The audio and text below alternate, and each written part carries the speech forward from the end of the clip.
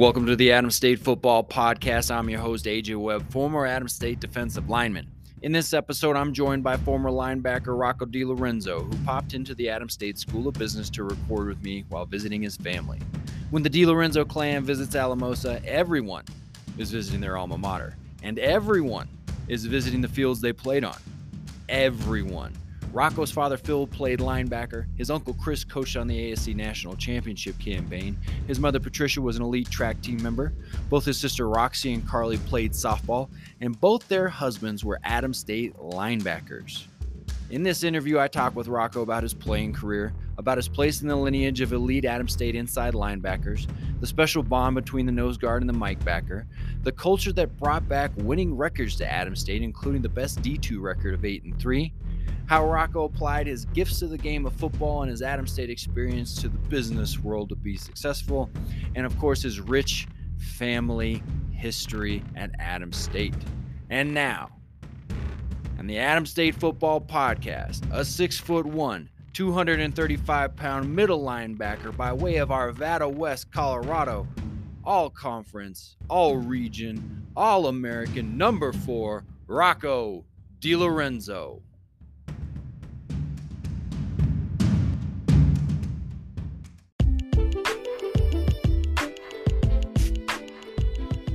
Before we get started, let's take a pause for the cause. One of the goals of the Adams State Football Podcast is to connect and reconnect Adams State football players. You could help out by leaving ratings, leaving reviews, and sharing this podcast on your social media. You could call, text, or message that roomie, lifting partner, and teammate and ask them what the good word is and let them know about the Adams State Football Podcast. Thanks in advance.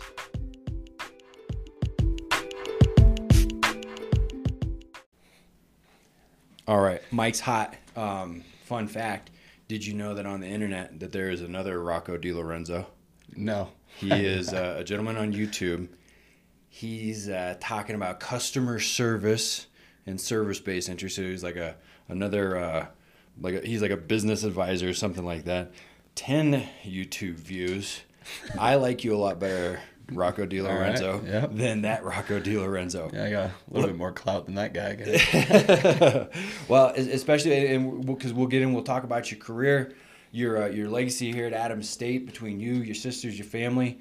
Rocco DeLorenzo, tell us, what years did you play your position, numbers that you wore? Yeah, came in 2008. Freshman year was number 6 for my freshman and my sophomore year. And then went to number 4. And you said that you've worn that number your whole life. What was it about number 4? Like, how'd you wind up with number 4? Number 4 was a number that was available when I was a young kid, and after that, it was my number after that. I loved it and never went away from it. Just hung on to it? Yep. Okay. I like number 4 too. Number 4, my dad said it was like his lucky number. I liked it because I had 94. And it's, I don't know, numbers are funny like that. I was also born on the 4th of May. Oh, so there we go. So I went with that a little bit. We can start getting into like the 21s and stuff like that. Exactly. Were you super salty when you had to take 6? A little bit. Yeah. Yeah. All right. That's all you can do when you're a freshman. You're not going to make a big stink about what number you got. Yeah. So let's rewind the clock now. I want to get into your career, what you've been doing post-career. But where are you from? Denver, Colorado, a little suburb, Arvada, Colorado. So okay, so you wore some purple there in Arvada. I went to Arvada West. Yeah, Colors were purple and white. Dad made fun of me every day. It was great.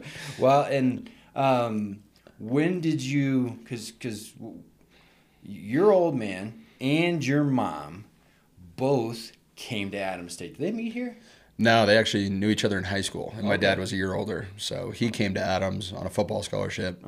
And then the year after that, my mom came down for track, and he actually was the one that showed her around on her recruiting trip, and she decided to come down, and they were in love. And good job, Phil. Back after that, good job, Phil. I wonder if he was scoping for athleticism, because your mom was a pretty accomplished track athlete, huh?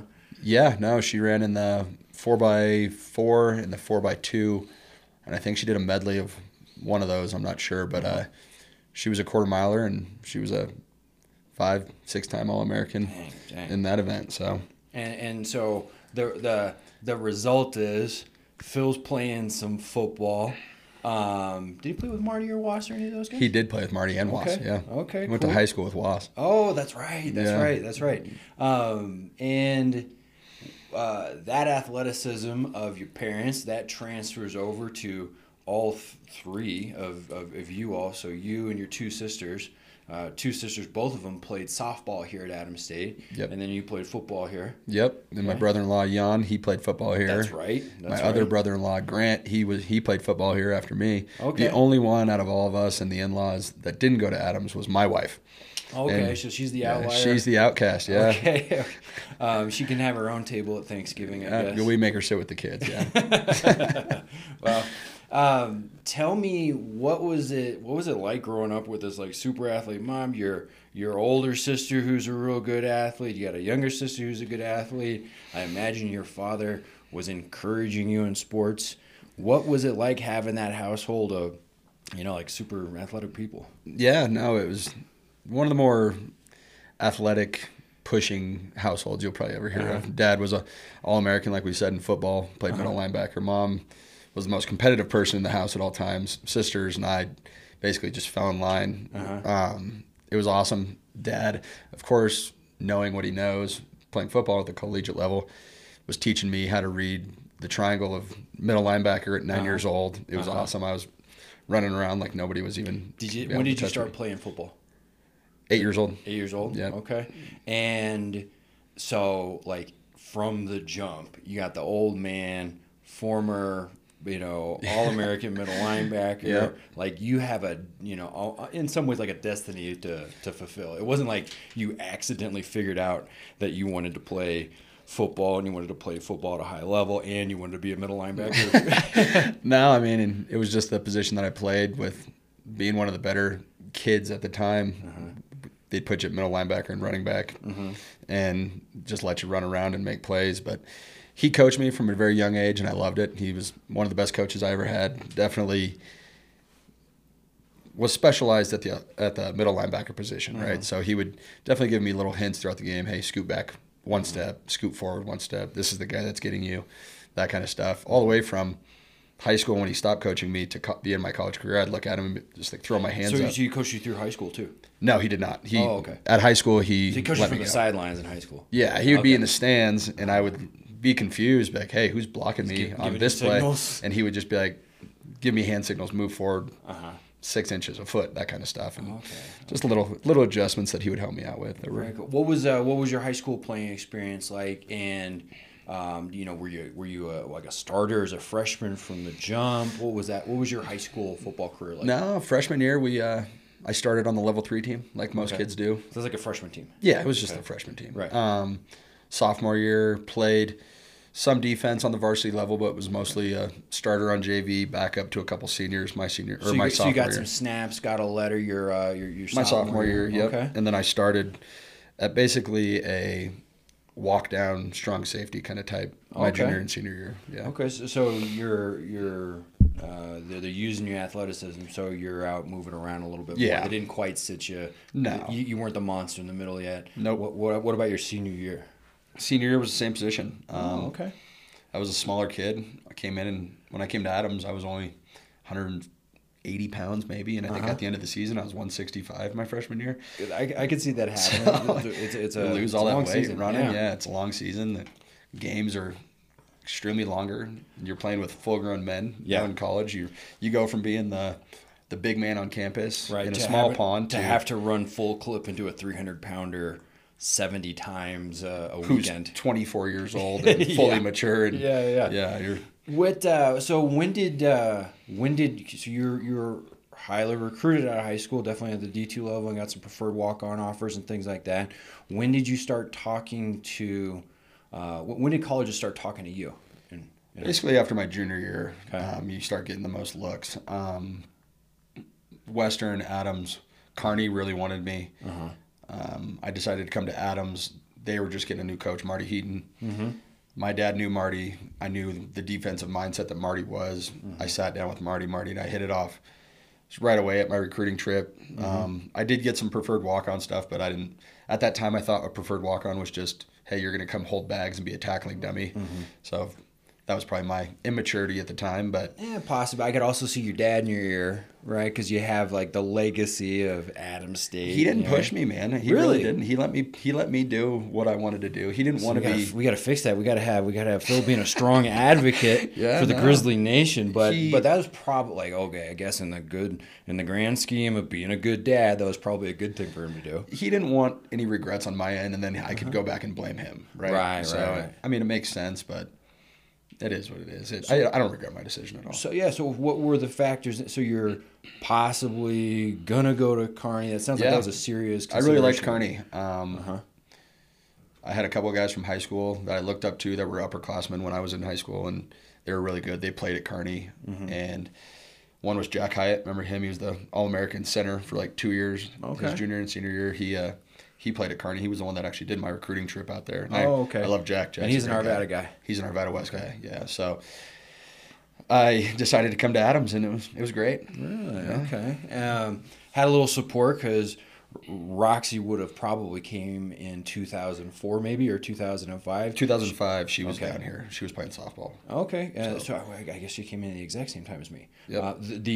By the way, the assistant principal, Roxy Vigil, excuse me. Yep. Your mom's an educator too. Yeah, she spent over 35 years in Jefferson County education as an administrator. Wow. So. We'll talk more about that as far as like the leadership carryover and some of those things. But so colleges are talking to you. Kearney's on the table. You make the choice to come to Adams State. Yep. It seems like a perfect serendipity of whirlwind like type activities as far as Marty coming back. Yep. Because Coach Heaton had been there, coached the #1 defense in the nation in 2004, recruits me and my class of dudes to come in 2005, coaches that season, leaves for 2 years, goes to Mines. The staff here was relieved. Coach Heaton comes back. Yep. You're ready to start your college career. Absolutely. And you roll into Alamosa, Colorado. Welcome to the Dirty Mo, Rocco. The Dirty Mo, yeah. It was definitely an eye-opening experience for sure. Yeah. Well, and so you had how much time had you spent in Alamosa or on campus before, signing on the line, coming here? Like, what was that before? Man, not a lot. I came to drop my sister off, but to be honest with you, really hadn't spent much time down here. All I knew was that it was a smaller town. My sister was here. It got cold in the winter, so I heard, but I hadn't, like I said, I hadn't spent much time here. Right, and then the summers and the fall were gorgeous, right? So really nice. Like, hey, can't beat it. Let's go. They're gonna pay for me to go to school, and let's do it. There we go. So you come in 2008. Yep. You said that you were you're a smaller body type. You're not a smaller body type. You definitely grew and developed through your seasons. You're a smaller body type. You're playing back. You're backing up the Rover spot your freshman year. Rover, Bandit. I was basically 3 positions: Rover, Bandit, and Bruin. Which were more the coverage type linebackers in that scheme. Yep. And you're getting in on some special teams. Yeah, I started every special team my freshman year. Yeah, I like the way you put that because sometimes people talk about special teams and but I think that if you start on a special team, you should call yourself a starter too, based off of how important those jobs are. Yeah, it was a big thing. I mean, it's a third of the game, and Seymour was head of the special teams, and Seymour got you fired up. And Seymour just played in the the national championship game as the defensive coordinator for Valdosta State. Yeah, and I think he's on his way to Georgia Tech. Yeah, he's on his way to Georgia Tech, so God bless him and good for him. He was an amazing coach, very inspirational. Oh, he was one of those guys that you would try extra hard just to get a good job from him. Yeah, it meant a lot when he would give you a good job. I'd crawl through broken glass just to hear him, give me a thumbs up. Give you some praise. He didn't have to say anything. If he gave me a thumbs up, I'd crawl through broken glass for that guy. He was definitely a guy that you wanted to play hard for. You wanted to please. Yeah. And so let's talk about that, though. So playing for him, right? He ends up being, and I don't know who might have been playing Mike Backer before him, but there is a string of really, really good middle linebackers at Adams State. So Jason Seymour is playing one of those Mike or inside linebackers. 2004, wasn't it? Yep. So he's there in 2004 and 2005. He hands the reins off to Danny Devil Dog Dyson, and Danny is an all-region performer, super good athlete out of Mullen and the Denver area. Yeah. And then he hands the reins off to the great and powerful King Jaguar Paw Oscar Villa, who is the Mike backer in 2008, 2009 when you come in. Yep. What was your relationship like with Oscar? Because Oscar eventually hands the torch to you to go on to be an all-region, all-conference, all-American back. What was your relationship like with him? Man, Oscar was the man. I looked at him as more of like a guy that you want to study and guy you want to take after, right? He ate right. Mm-hmm. He was always the hardest worker in the weight room. Yep. He was a big leader on and off the field. Mm-hmm. A great guy. Always had a lot of fun with him off the field great as well. Great in the classroom, super sharp dude. Very sharp dude. Definitely would always help anybody he could. So definitely learned a lot from Oscar. And thank God I kept growing and kept getting bigger and maturing the way I did because I grew into being a Mike linebacker, right? I was more of that coverage linebacker that was about 200 pounds. And then when Oscar left, I came in at about 215, 220, trying to bulk up a little bit for it. And then you came in ready to be the monster in the middle. And, and you had to do that, not like, on a physical transformation and adopting, the physical responsibilities of the position. But, I talk with our pal Levi Gallus, now the D coordinator at Kearney, and I ask him about like college football team dynamics. And what he reports to me is that in that 2009, time, we were pretty unique because we had a core group of like 15, 16 guys that stayed through. Marty left, Marty came back, and a lot of us, especially on the defensive side of the ball, a lot of us graduated, and now not only are you the monster in the middle at the Mike backer position, but now you're adopting a leadership position. Oh man, I mean, like when 2008, 2009, the culture here was so you eat, dream, live football, right? I mean, there is nothing else that you want to be doing. You want to be with your boys. You want to be working out. You want to be running, doing all the football stuff, breaking heads, that kind of thing. Right. That was the goal. And when you guys left, the culture changed a little bit because you guys were the heart and soul of the team, and then you guys left, and then the heart and the soul of the team had to like change a little bit and transform. It kind of went from you, Oscar, Levi, all of those guys, the Hedbergs, all of them, to now it's me, James Eckel, Trevor Eggleston was coming in around then, Will Noss, big defensive leadership, but at the same time the offense was really coming around and really starting to. Well, yeah, you got the man Trevor Eggleston, lefty number 7 there. Yep. Jason Nottingham. Nottingham was a beast, and a lot of other guys. So here was my observation was that a Mike backer and a nose guard have a special. Got a special relationship. I think that's a backer defensive lineman relationship in general.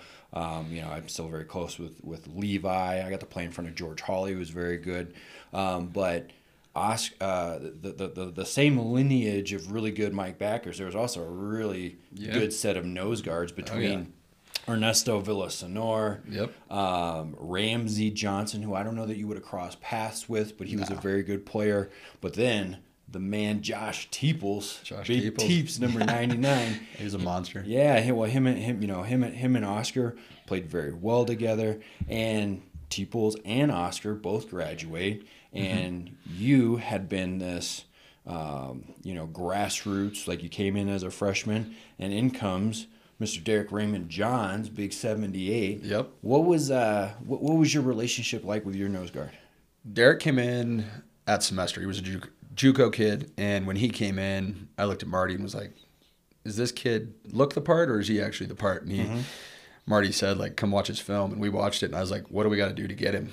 Derek is a huge behemoth. He was 6'3", 6'4", massive individual, 300 pounds, could run, not an ounce of body fat on him. He was the man. He didn't get a lot of recognition, but he deserved all of it that I got because of he took 2 every play. When your nose guard takes 2, it's makes your you job have a highlight on YouTube, and you can see Mr. Johns there soaking up soaking up some blocks. Yeah, he was the man. Yeah. What was it like for you to develop that because Oscar and Josh, they got to spend 4 years together. So they had 2 leading up to going, and Josh had been a starter before that, so he was kind of with season. But so Derek's a stud. He comes in. You're kind of this base player, like as far as you'd been around the culture, you'd been around the program, and now you have a JUCO guy coming in, and you develop that relationship. What was that like? It was a great dynamic. Honestly, we had a big group of younger guys that were starting to develop into the upperclassmen, and we also had some JUCO guys that came in and immediately jumped into leading roles to fill the void that we needed. You had Jake Long, you had Mario, you had numerous guys come in that really helped us right away. Derek was huge, and I think having those big group of base guys that have been there for the 2 years previous, that are they're 4-year guys, right? They're going to be coming in. They're going to be here for the life of the program or for the life of their career. And then you have the JUCO guys that come in and complement your program. It's huge. Derek was the man. Derek would just look at me and go, hey, in film, be like, you want me to go right? You tell me right. You tell me to go left. You tap me on the left, and we'll make it happen. I was like, all right, man. He trusted me, which I loved because he would run through a wall for me the same way that we all wanted to do, right? And winning was the biggest thing to him, and he was a big key to it. Yeah. That's really cool. So let's talk about winning, right? Because you come in 2008, we get ourselves a 5-6 overall, 5-4 conference record. I think we had a slow start that year. We go the next year, same result, and then you all take over. I believe your junior year, you guys again get the 5-6 overall, 5-4 in conference. Yep. And then you crack probably the first winning record in what would have been like 8 or 9 years. I think my redshirt freshman year we were 6-5, but your senior year you get the winning record, and then it goes up a little bit from there. But so tell me, what was that like as far as like the dedication to the program, the training in the off season, and what were some of the things that helped you get over that hump and get that winning record, and then ultimately the next year the best record in school history? Yeah, I think a big thing was we were close, like I've said. The maturity at the levels of defensive back, linebacker, the D-line, we were an older defense at that point. Because you would have had Will Noss. He started for 3 years. And James Ackle. Very good player and a prospect type. Yeah, and he played out of position for the most of his career just because we needed him. He should have been a free safety for his entire career. But he was coming down for strong. We would roll him in strong. And Marty would develop packages to let James run, right? Because he was so good and so versatile. I think in the end, we should have just played James at the free and just let him run from the free, giving him the whole field to do. But at the same time, he made that sacrifice as a team. But I think staying in the offseason was a big thing after my sophomore year. You guys begged me to stay from my freshman to my sophomore year. I didn't do it, and to be honest with you, it was a mistake during the summer, right? I went home and worked, which all I did was work, and I didn't get to work out that much. It was the best decision that you could have made at the time, right? I mean, because I did the same thing, right? So, which is totally backwards because of how gorgeous the summers are, here. It's awesome. I went, home to Arizona for that summer, and I did okay. Like, I was dedicated. Like, if it was on the whiteboard or on the paper, I was probably going to do it. Yeah. But there's no doubt that training here in the off season with the boys, following whoever your strength coach's program is the best way to get ready for a season in the Dirty Mile. Oh, it was great. We had a good group here from my junior to my senior year, and then even a bigger group from my junior to my senior year. And Marty got us a couple jobs doing construction. Yeah. We would go in the mornings, work out, run in the evenings, and it was just workout, work, football, right, and then hang out with your best friends, right, all day long. Friday grilling, you're grilling out on Fridays, Saturdays, Sundays. You're doing whatever you want to do, but man, your lifts go through the roof because Gersick came in at that time as well and completely transformed our program, and everybody got 10 times stronger. We ran all the time. It was great. So it was a lot of fun. And if anybody's listening to this, you guys need to stay for your summers. It's a blast. I don't readily just throw out advice, but I could say that the smartest thing that I did, and probably one of the more beneficial things, was staying here during the summer, training with the boys, doing odd jobs, painting stuff, moving furniture, shoveling rocks, splitting wood. There's plenty of stuff to do around here to pick up some extra cash. And if I had millions of extra dollars to throw at the Adams State program, I'd encourage people to stay here in the summer and train. Absolutely. It's built for it, right? It's great weather. Even better, you're at altitudes, you're training at that. Right. Yeah, you're eating the right way. You're having your fun, but at the same time, it's more work based. You're enjoying the boys, and you're on the mission. Absolutely. You're on that mission. Mentally, you're in it, right? Yeah. So there is no getting out of it, and there is no separating. When August comes, you start rolling into camp, you're chomping at the bit to put your pads on and get going.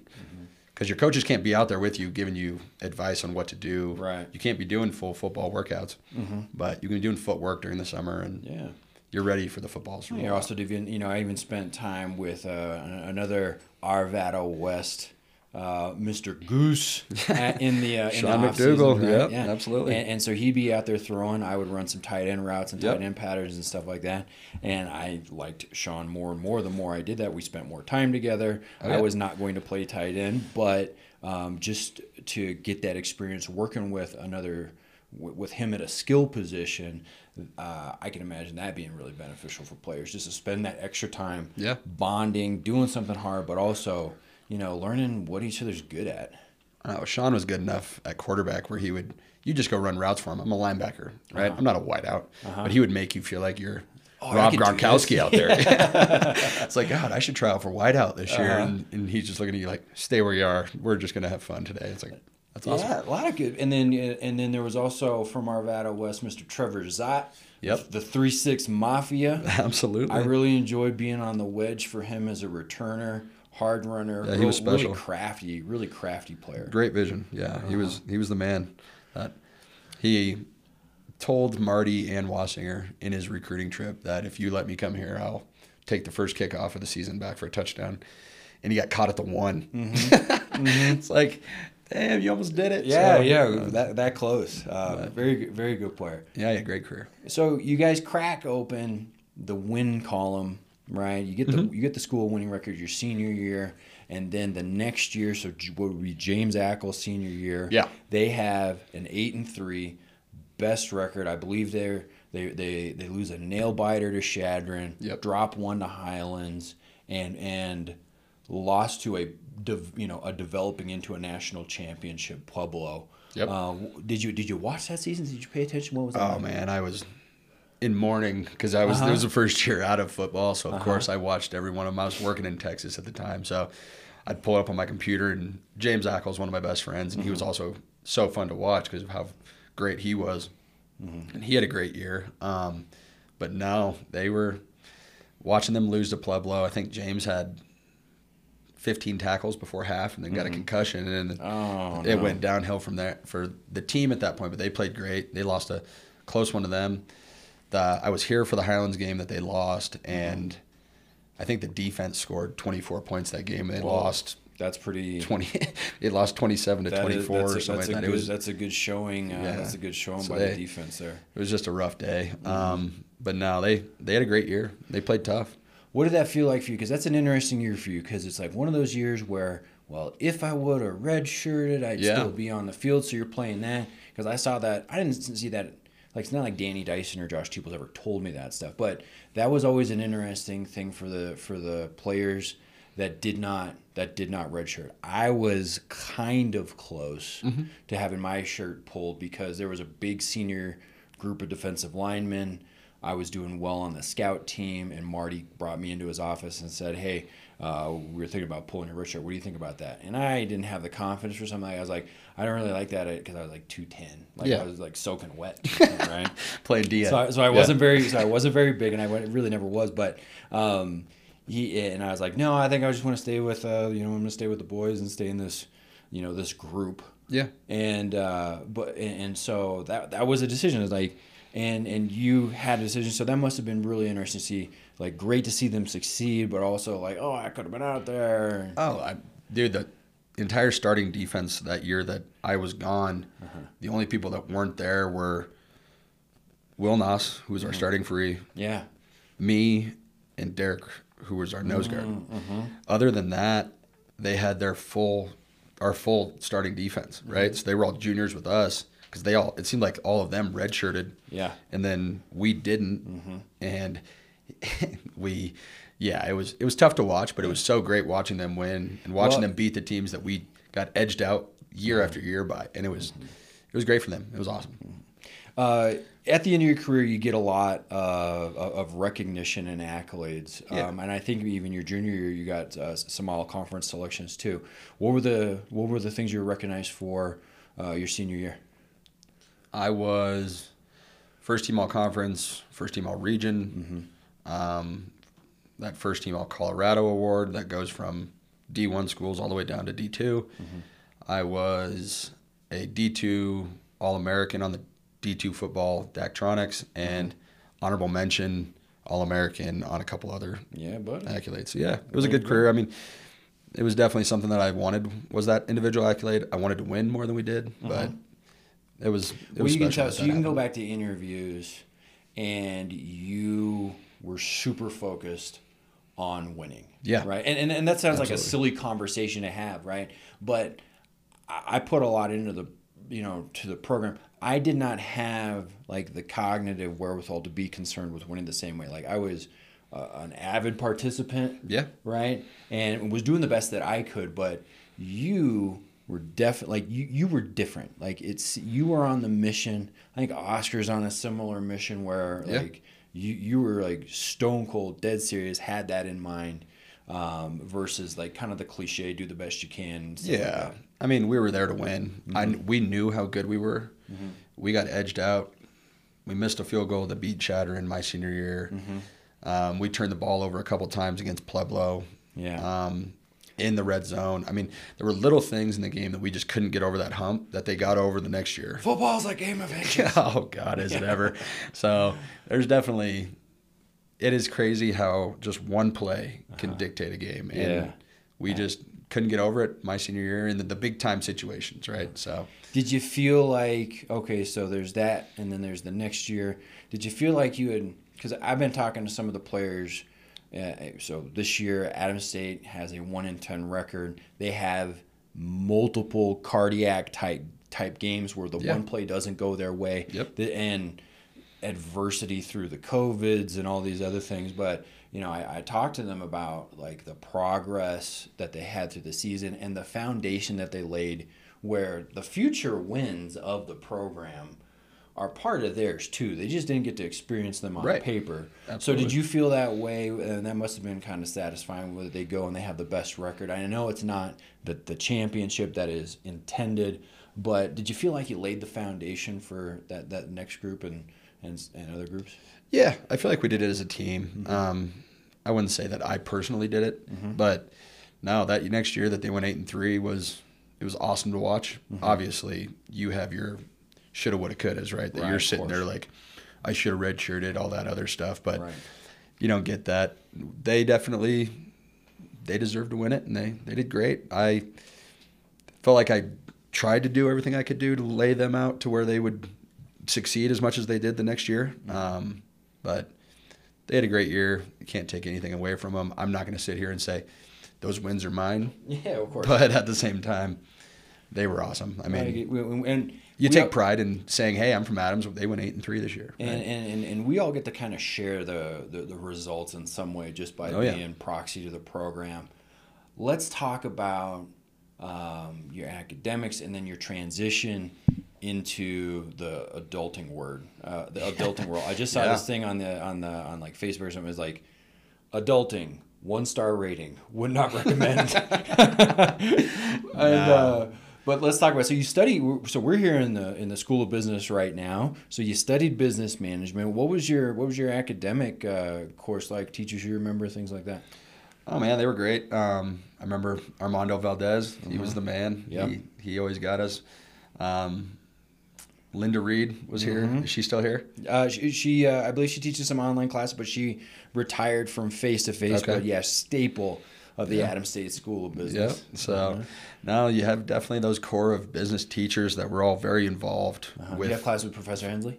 I was, Liz. Yeah, she was awesome. She helped me my senior year. So I was actually I was going to be in teaching. So I was going to be a business teacher with a highly qualified in science and math. Oh. So I was taking a bunch of those classes. I realized real quick, I can't teach kids. I'm gonna end up powerbombing someone. Powerbombing some second grader that's been back talking to me all day. Yeah. So I got out of it, and Liz actually got me through my senior spring because my scholarship was going to run out.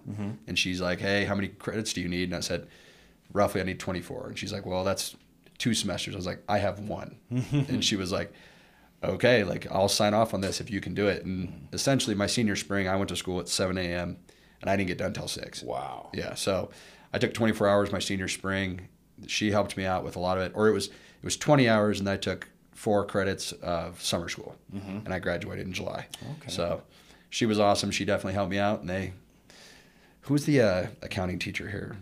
We got Abeda Rogers. Cheryl yeah. Abeda. Yep. She was awesome. She was a great way to change your mental aspect of how money works, right? And how being responsible with your money pays huge dividends in the end, and how just cutting back from eating out or don't have those 3 beers at dinner. Like those, don't spend that extra $40. Like that's drink water at dinner. Yeah, you want to drink water. You don't want to have your hangover in the next morning. Yeah. Well, and then Professor Abeda, she's retiring this year. Oh, this year. Yeah, and she's definitely left an impact on lots of students that have walked through. So it's just really cool to hear you, because I know you had started your business classes as I was finishing mine. So we had some of the same professors, but didn't have classes together. No. How was it for you going from recognized athlete into the real world? Like, what did you do after you graduated? So I graduated with a business management degree. Would that have been spring of 2012? Yep. Okay. So I walked in 12. I had to actually finish my summer's classes before I was fully granted my diploma and all that stuff. Had no idea what I wanted to do. I thought I was always going to be a teacher. Mom was a teacher. Sisters were both teachers at the time. It's like, oh boy, what am I going to do? So Mom got me in touch with a couple people, and I just went and sat down and talked with them. And they were like, do you have any idea what you want to do? I was like, business management degree. I am up for anything. And they were like, okay, well, they were in the oil and gas industry. And his name was Alex Campbell. He was like, hey, I can get you a job in the oil and gas industry in the land department. So basically acquiring rights, leasing, right away, that kind of stuff, running title. And he was like, but you got to move to Texas. And I was like, well, all my friends are still in school. I'm not just going to go home and live with mom and dad. That sounds terrible. As awesome as you are, mom and dad. Yeah. Not for me. Of course. Yeah. So I moved to Texas, didn't know anyone.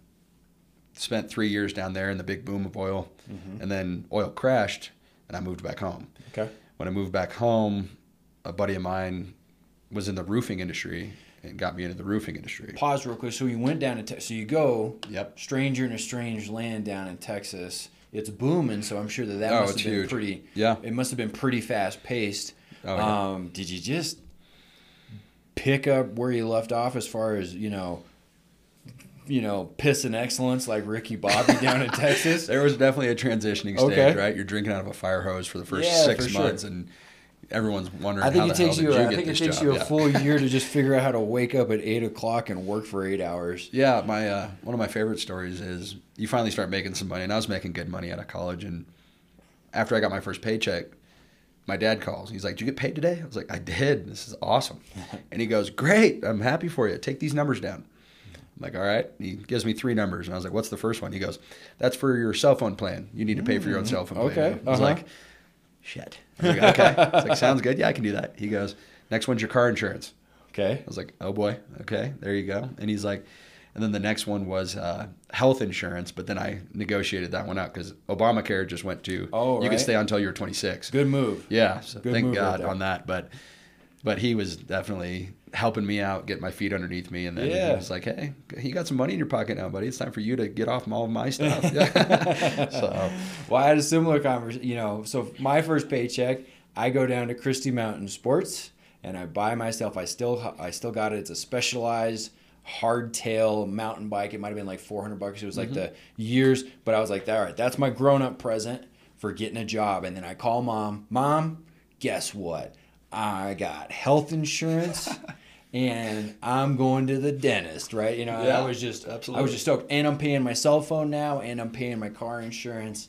And to just get started and kind of feel that first little bit of independence, because I was terrified. I was like, I don't know if I'll ever have a job, because the times were different. Like Tyler Hyatt goes to stock groceries before he gets into healthcare. Tyree Walton goes to be a bank teller. Like the job market ain't what it was. No, ain't what it was. And we were probably just starting to pick up, but.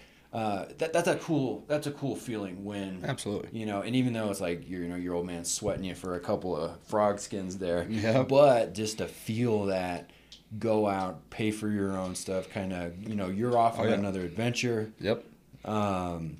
So oil, gas, go. It sounds like you kind of ride the wave. Yep. And then you come back and you get into roofing. Tell me about this. I came back and oil went from $120 a barrel to $24 a barrel, right? There was nobody hiring, especially for acquiring land rights to drill. Right. No one's drilling. The incentive's not there. Yeah, so they're like, hey, you're the last ones we're hiring right now. I was like, okay, sounds good. So I was sitting on some savings and moved home, maybe with my family. I knew I wanted to get back to Colorado to be with my family eventually. When it dipped with the oil prices, I saw that as an opportunity. I just went back. When I did, I had a family friend who was like, hey, I want to start a roofing company. I'll teach you everything you need to know about it. He's like, but I want you to basically run it for me. I was like, interesting enough. Let's do it. And I jumped into it, and that was 8 years ago. Yeah. Yeah. So are you still doing that? Yeah. Still on it. Yeah. So is this was here? You got to get me. No, that's a buddy's company. Okay. But we're going to need some merch then. Yeah. We're going to need some merch. So so he knows what's up. Did you just start going in and swinging a hammer, or were you Mr. Business Management? Did you apply your stuff? What was your guys' dynamic in your relationship? Oh, God. So when he was teaching me everything, it went from, hey, we have crews. These are the numbers that you call for the crews. You're in charge of sales. I was the accounting department. I was sales. You were Mr. Business Administration. Mr. Everything. Yeah, so okay. It was another time where you're drinking out of a water hose or a fire hose for the entire 6 months, and you learn it, and you got to order the material, you got to get the insurances, you got to pull permits, you got to doing everything you got to do just so these guys can get on this roof and do what the customer wants, right? So we've been doing that for the past 8 years. It's been great. We just got into solar, selling some solar now. Oh, okay. Yeah, so doing all that stuff. So there we go.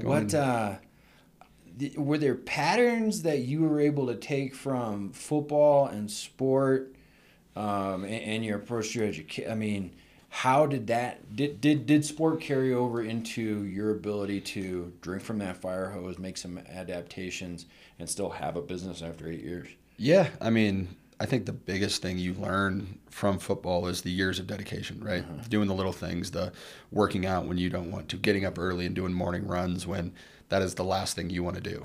You don't want to wake up in the middle of summer at 5:30 in the morning to beat the crew to the house, just to knock on the door to say, hey, I'm here. My crews are getting ready to get up there and take care of you. Can you move your car? You know what I mean? Definitely got to do the little things like that to make yourself sustainable and definitely get through all the times ahead of you, whether it be a big hailstorm where you have a huge year or where you don't have a storm and you got to find ways to do roofing and get in with the contracts of new builds and stuff like that. So there's definitely obstacles that you jump through that you definitely got to know. You got to do the little things to get to the times when times are good. Right. How about, so that I kind of led you into gifts of the game. So that's one of the things that I'm, kind of trying to pepper into this podcast is the things that football taught you, or the things that your Adams State experience taught you. What what would you say are the gifts of the game that either football or Adams State football, your experience, through you and your family here at Adams State, what are your gifts to the game, Rocco DeLorenzo? I would just have to say hard work pays off, man. Yeah. I mean, doing the little things day in and day out, being consistently good rather than occasionally great. That's a big thing. That's a T-shirt right there. Consistently good over occasionally great. Yep. Yeah. So, I mean, I loved Adams State. It's a great small town community where you definitely become a part of the community, whether if it's just you're in the football program or you're a part of the science program or the softball teams or the basketball team. I mean, we don't have frats and sororities here, but you do, right? Yeah, it's your team, right? You're in an airport in your Adams State lanyard's hanging out of your pocket, and someone comes up and says, "Hey, I got my master's from counseling and from Adams State and stuff like that." It ends up being a small world. Big time. And it's funny how many people know Adams State or went to Adams State. That all you got to do is wear a T-shirt and people are like, who do you know from Adams State? It's like, I went there, but my whole family went there. And they're like, my niece is down there right now, or my nephew's running track, or whatever it is. I mean, track program speaks for itself down here. Yeah, for sure. Always has. For sure, so. yeah. They just hauled off some more national championship hardware. Just had 3 wrestlers the other day win national titles. That's huge, man. Yeah, it was super huge. Yeah. And, good guys, one of them I've had in class, and he handles his business in the classroom, and he handles his business on the mat. It's pretty cool to see. What's been the role of family has got to be a theme for you here at Adams State between your dad and his legacy here and his relationship with who was going to be your head coach, your mom, her success, your older sister coming in, being an RA, playing softball, still here in the community. She loves it down here, She loves it down here. Married to the good councilman, Mr. Jan V. Hill. Yep. And your younger sister, good player, outfielder, right? She played outfield, and she was a slapper. That's right. Gets on base, and I think she broke the... She bat lefty and just whack it and then run? Yeah, she would bunt and just slap it. Her whole goal was slap it to the shortstop, and by the time they get it and throw it to first, there's no way they got her. So she had unreal speed. I think she broke the D2 steal record in that's pretty cool. Her senior year. That's a cool record. She had like 60-something stolen bases her senior year, which probably, is insane. I mean, what do you get, like home runs? That's a real cool record. Strikeouts, that's a real cool record. Steals, just as cool. She killed it. She was killing it. So that's awesome. What has been, the role of family here at Adams State for you? And I'm just having you tell me in your words, on a literal sense, but then also on a brother kind of fraternity, bro kind of sense. No, absolutely. Having my sisters here throughout my entire college career, I always had one with me, right? Older sister started here. She is a small town girl. She never really got along with the whole Denver, how big it is. It's growing so fast. She's like, Alamosa's more my speed. She fell in love with it here. Obviously, she's stayed. And then she's doing a good job. My daughter draws her special pictures and gives them to her. So Miss V. Hill, you're awesome. And it's she's the K through 2nd grade assistant principal. Yeah, so she loves it, man. She'll be a lifer. Her and Jan are so happy down here that they're not going anywhere. Carly, having her here, Carly's always been one of my best friends. Roxy and I had more of that brother-sister relationship. Carly and I would be great friends even if we didn't have the same last name, right? Huh? Yeah, she's hilarious. But it was great. Having them with me was always the best thing ever. But your brothers of the team or the community here, it's special. And you are together all the time. I still speak to James Ackle. I mean, he's one of my best friends. I don't see him all that often, but it's funny how your best friends from Adams, you haven't seen him in a year. You jump into a 3-minute conversation. It's like you've been hanging out every day for the past. I don't feel like we've missed a beat because I think maybe did you go to Levi's wedding? I don't remember when was the last time I did go to Levi's. Yeah. I think Levi's wedding, and then was that Oscar's bachelor party? Which one was first and which one was second? I missed that, but Estes Park would have been. So Levi's wedding. And Same thing, man. I mean, I've seen you today, and I feel like we've been living 3 doors down the entire time. So, and let's in here because you kind of started into another adventure, right? So you just made, you just finished a marathon. You just finished a marathon. You're like, I guess I'll go work in the gas industry and I'll be an all-night bagger, and then I'm gonna start a business that's gonna be good for 8 years, and then I'm gonna just I'm a little bored now, so I'm gonna go ahead and run a marathon. Yeah. What sparked that? Man. And just briefly tell us what's up with that. A couple of my best friends from back in Denver, they were talking about doing a triathlon, and I was like, well, let's look into it. And me and my buddy Luke, he was like, yeah, let's look into it. I was like, let's do a triathlon. He was like, hey, it's a little cold right now in Denver. It was literally in December that we were like, we should do this.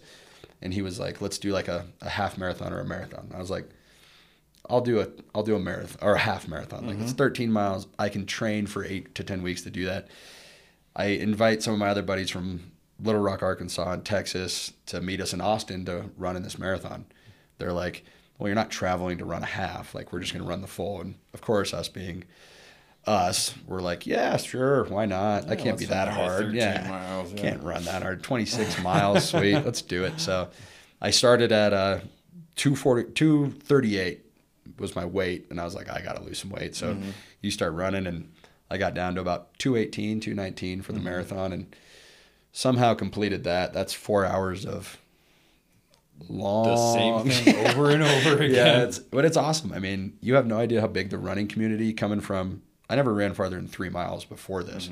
So you get on the starting line, and there's 17,000 of your closest friends in Austin running with you, and you're just like, another group of people to share a struggle with. Yeah, and you're like, all of us paid for this, huh? Here we go. Yeah, so they hit the starting gate. You get going, and your adrenaline's so high running at 7:30 in the morning that you don't even realize it. Next thing you know, you're at 14 miles. At 14 miles, you're like, I feel great. I'm going to kill this.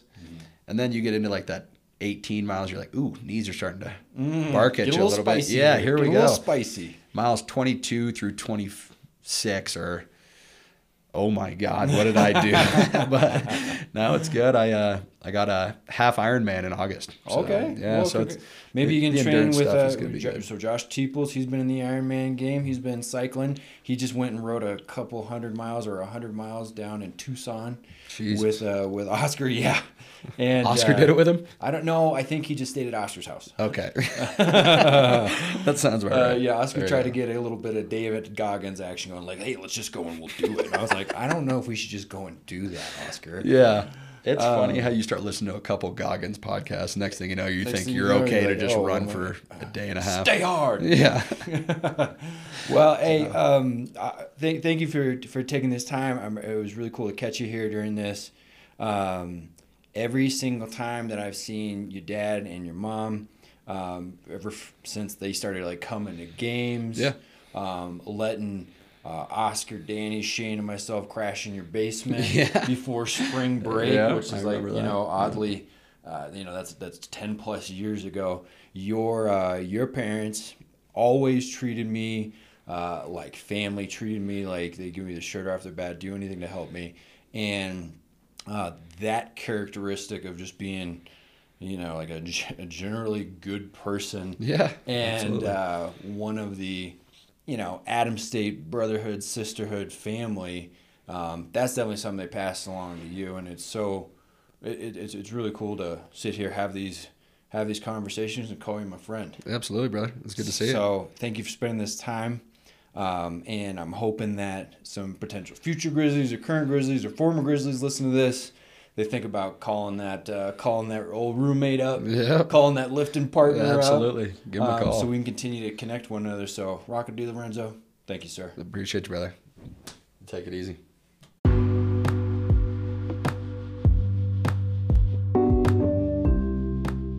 That's it for this episode of the Adams State Football Podcast. If you enjoyed this content, please follow the podcast, share on social media, leave some ratings and reviews. If you have an idea for a podcast guest, send an email to adamstatefootballpodcast@gmail.com. Link in the description. Thanks a lot for listening. Go A State.